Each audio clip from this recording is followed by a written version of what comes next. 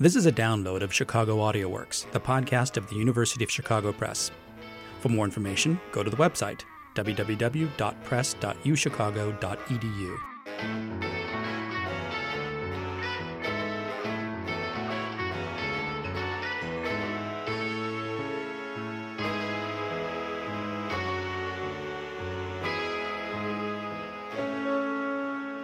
Hello and welcome to Chicago AudioWorks, the podcast of the University of Chicago Press. I'm your host, Chris Gondek, and today I'll be speaking with Keith Koeneman, the author of First Son, the Biography of Richard M. Daley. Keith Koeneman is a third-generation Chicagoan. He holds advanced degrees from Harvard University, the University of Chicago, and Northwestern University, and writes on Chicago politics, history, and culture for the Huffington Post. Keith Koeneman, thanks so much for taking time to talk to the Chicago AudioWorks today.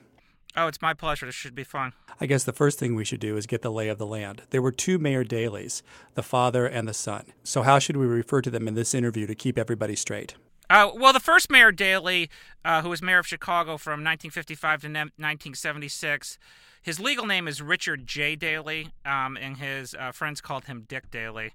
The second Mayor Daley, who was mayor of Chicago from 1989 to 2011, his legal name is Richard M. Daley, and his friends called him Rich Daley. So let's talk a little bit about that relationship. Rich Daley's father, the Honorable Richard J. Daley, or Dick Daley, was mayor of Chicago from 1955 to 1976. What did Rich Daley learn about the job from watching his father? Rich Daley studied his father's career very closely, and I believe that he drew lessons on both what to do and what not to do. On the positive side, the younger Daley learned a couple things. One, in terms of politics, was that anytime a group of people is strong enough to carry a voting district, you as a politician should generally try to support their positions. And a good example of that would be in 1989 in an area of Chicago called Lakeview. The gay people were strong enough to carry that district, and Rich Daley was an early supporter of their views. And he got overwhelming support from gay voters in the 1989 election. A second lesson he learned from his father is that voters generally place a higher value on concrete services than highfalutin ideologies. The first Mayor Daley used to say, don't worry if they're Democrats or Republicans, give them service and they'll become Democrats. And from this, I think the second Daley, Rich Daley, learned that voters cared about sort of just basic city services, garbage collection, snow removal, street lighting, paving, things like that. And if you did a really good job with those things, you'll get a lot of support. The son also learned a lot from his father's mistakes. When Rich Daley first ran for mayor in 1983, the Daley name was associated with a lot of negative political images. Declining racial relations, corruption, the intolerance of a political boss at the 1968 Democratic National Convention. Those are some of the negative legacies of Richard J. Daley, the first Mayor Daley. And his son, when he became mayor, tried to sort of repair the mistakes of his fathers. He tried to improve race relations, tried to fix the public schools and public housing. So Rich Daley sort of plugged away for actually more than 2 decades trying to finish the unfinished business of the Daley family. Richard M. Daley was born in the neighborhood of Bridgeport in Chicago, and his father lived there for many years. What do we need to know about the neighborhood of Bridgeport in order to understand the Daleys? That's a great question. Bridgeport is very important to the Daleys, and it's very important to Chicago politics. With regard to Rich Daley, he grew up, he was born in 1942, so he grew up in Bridgeport in the 40s and the 50s. And Bridgeport at that time was very, very Catholic. Almost 100% of the people there were Catholic, so that was a very strong influence. And in the neighborhood that Rich Daley grew up in, almost everyone was Irish, so it was Irish and Catholic. And the community was a very strong community, but it had strengths and weaknesses. Most of the people there were blue collar, so they worked in places like the Union Stockyards, or they had jobs, many of them, with the city of Chicago, working as people like policemen and firemen and bus drivers and things like that. So it was a community that really supported each other. They helped people get jobs. They helped people take care of their kids. If they had financial problems, they helped each other. So that's obviously a positive of the Bridgeport community where Daley grew up. But But in other ways, it was very insular and very parochial, sort of very leery of outsiders. Outsiders defined as sort of anyone who doesn't live in Bridgeport, anyone who's not Catholic, anyone who's not Irish. So this was a worldview that goes way back in Bridgeport for all these Irish Catholic Chicago mayors. But it definitely influenced sort of Rich Daley's worldview when he was younger. And it took him quite a long time, I believe, to outgrow that worldview. And it wasn't really until his father died, and his father died in 1976 when Rich Daley was 34 years old. So it wasn't really until after his father died, when Rich Daley was in his sort of late 30s and early 40s, that he really moved dramatically away from that worldview. How did Dick Daley's death affect his son, Rich? Rich's reputation after his father died took a really dramatic turn. Before his father died, he'd been known in Chicago and Illinois politics as someone who had a great sense of entitlement, someone who was a bit of a bully, and who sort of pushed other politicians and other public servants around. Someone who was sort of a parochial South Sider who was really obsessed with politics rather than sort of policy and the public good. But after his father died in sort of the late 70s and early 80s, Rich Daley really had a dramatic transformation. He started to really focus on public policy issues, things like nursing homes and things where there was not a lot of political upside, but where he could actually really help people. He also, when he became state's attorney in 1980, started to develop his own sort of track record of accomplishments, and so I think that started to build on his reputation as someone interested in public policy. He became known as a very good manager of the state's attorney's office. He appointed really high-quality professionals. People like John Schmidt, Dick Devine, Bill Kunkel, Kathy Ryan, and he sort of managed the state's attorney's office on a very nonpartisan basis. So the combination of developing a reputation as a good manager and someone who really cared about public policy really began over time to change people's view of him. Now, people who follow national politics more than Chicago politics may be better acquainted with Rich's brother, Bill Daley, who's currently the White House Chief of Staff. Could you talk a little bit about the relationship between Rich and Bill Daley? Over the last 4 decades, Bill Daley has been his brother's most important advisor professionally. And he's really played 2 roles for Rich Daley, the mayor of Chicago. One as a sort of a political consigliere, or a trusted advisor, and second as a public speaker for the Daley family, who sort of deals with the press and deals with the media. The first role, I would say, for Bill Daley as a political advisor to his brother has been very, very positive. And the second role is sort of a public speaker for the Daley family is much more controversial, at least from my perspective. Bill Daley has really been sort of the spin master for the Daley family.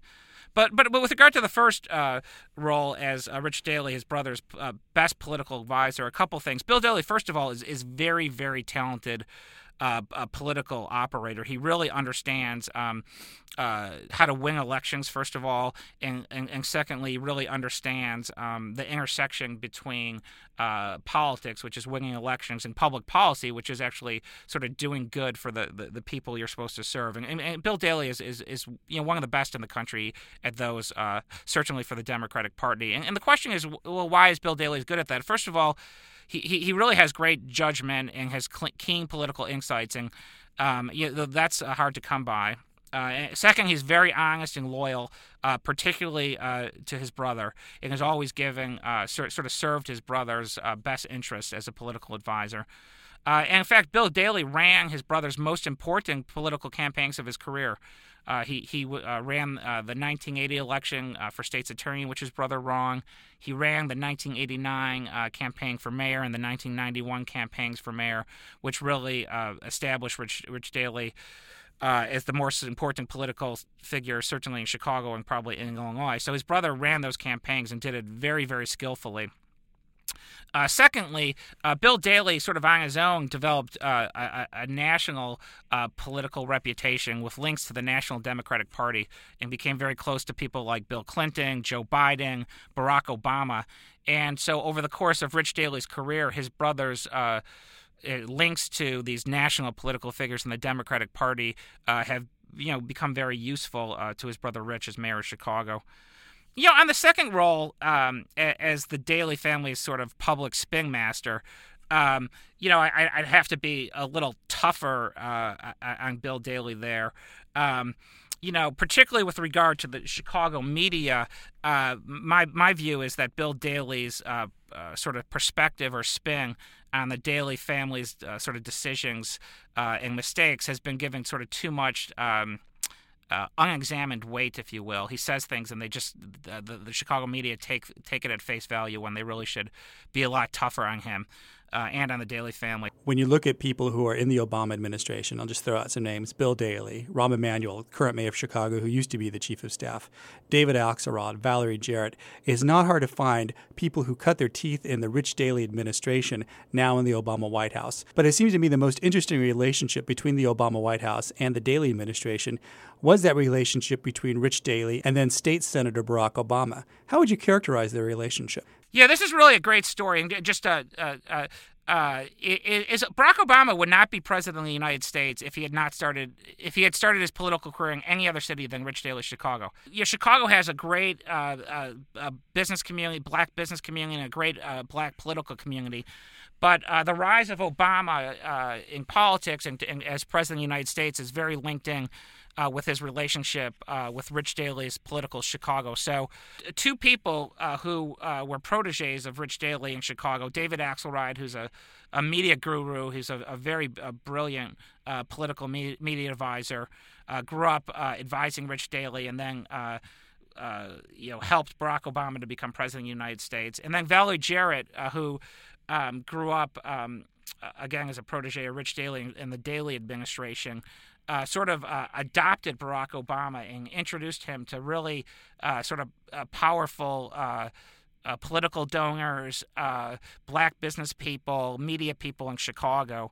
And, these people, David Axelrod and Valerie Jarrett, were truly, truly integral to Obama's election victory as president in 2008. But in terms of Rich Daley himself, he did not actively support Obama until very late. After Obama won the Democratic primary for United States Senator in 2004, Daley sort of got on the Obama bandwagon and helped him. And if you look at the rationale for the two men, it's very interesting. Obama was an extremely, extremely ambitious man and extremely ambitious politician, and so he, for years, was trying to get Rich Daley to support him in his career, and particularly when he's running for Senate and for president. And Daley didn't actually help Obama until it was clear that Obama had a good chance of going to Washington, D.C. as senator. And Daley, at that time, in 2004, would much rather have had this talented African-American politician in Washington, D.C. than back home in Chicago as a potential challenger for mayor. I don't know if you know this, but when Barack Obama first came to Chicago in the mid-1980s, when Harold Washington was still mayor of Chicago, his political goal, his political dream, was actually to become mayor of Chicago, not president of the United States. What do you believe was Rich Daley's greatest achievement as mayor, and what was his greatest failure? Well, I think Rich Daley will go down as a very important mayor for Chicago and arguably one of the most important mayors in American history. I think his greatest accomplishment is the transformation of Chicago from sort of a Midwest Rust Belt city into a global city, a powerful and sophisticated global city. And that occurred over several decades, but it's very, very important. Today, Chicago is considered one of the most important urban centers in the world. I mean, it's considered up there with places like London, Tokyo, Hong Kong, New York. And I think Daley really helped to pull off this evolution. He was both a pro-business mayor and a pro-culture mayor, which is unusual, and it's hard to be both. But global cities have powerful economies and powerful culture. The creation of Millennium Park is really the physical manifestation of Chicago's evolution from a Rust Belt city into a global city. But the phenomenon had impact across a wide variety of things, like across the economy, across education and universities, across cuisine, culture. So it's a really, really important accomplishment. And I think 50 or 100 years from now, Rich Daley, the second Mayor Daley, is going to be remembered for this accomplishment, transforming Chicago from a Rust Belt city into a global city. His greatest failure, I think, is not retiring in 2003. I think he stayed on for 8 years too long, for two terms too many. If Rich Daley would have retired in 2003, almost all of the elements of his positive legacy would have been in place at that time. And some of his mistakes and some of his sort of negative legacies might not have existed. So sort of the midnight destruction of Meigs Field probably wouldn't have happened. Some of the corruption in city government probably wouldn't have happened. And some of the sort of financial mismanagement and the pension crisis probably wouldn't have happened. So his greatest accomplishment is the transformation of Chicago into a global city, and his greatest mistake is not retiring in 2003 when he probably should have. Keith Koeneman, the author of First Son, the Biography of Richard M. Daley, thanks so much for being on the Chicago Audio Works today. Thanks, Chris. I enjoyed it. For more information about this and other titles, please visit our website at press.uchicago.edu. Don't forget you can find the University of Chicago Press on Facebook, www.facebook.com/University of Chicago Press. And you can also follow us on Twitter, where we are at UChicago Press. Also, if you'd like to follow the author, Keith Koeneman, on Twitter, he is at Daley, D-A-L-E-Y, biographer. Thanks for listening to this download from the University of Chicago Press. Your comments and questions are always welcome, and the email address for the show is publicity@press.uchicago.edu. Copyright 2012, the University of Chicago Press, all rights reserved.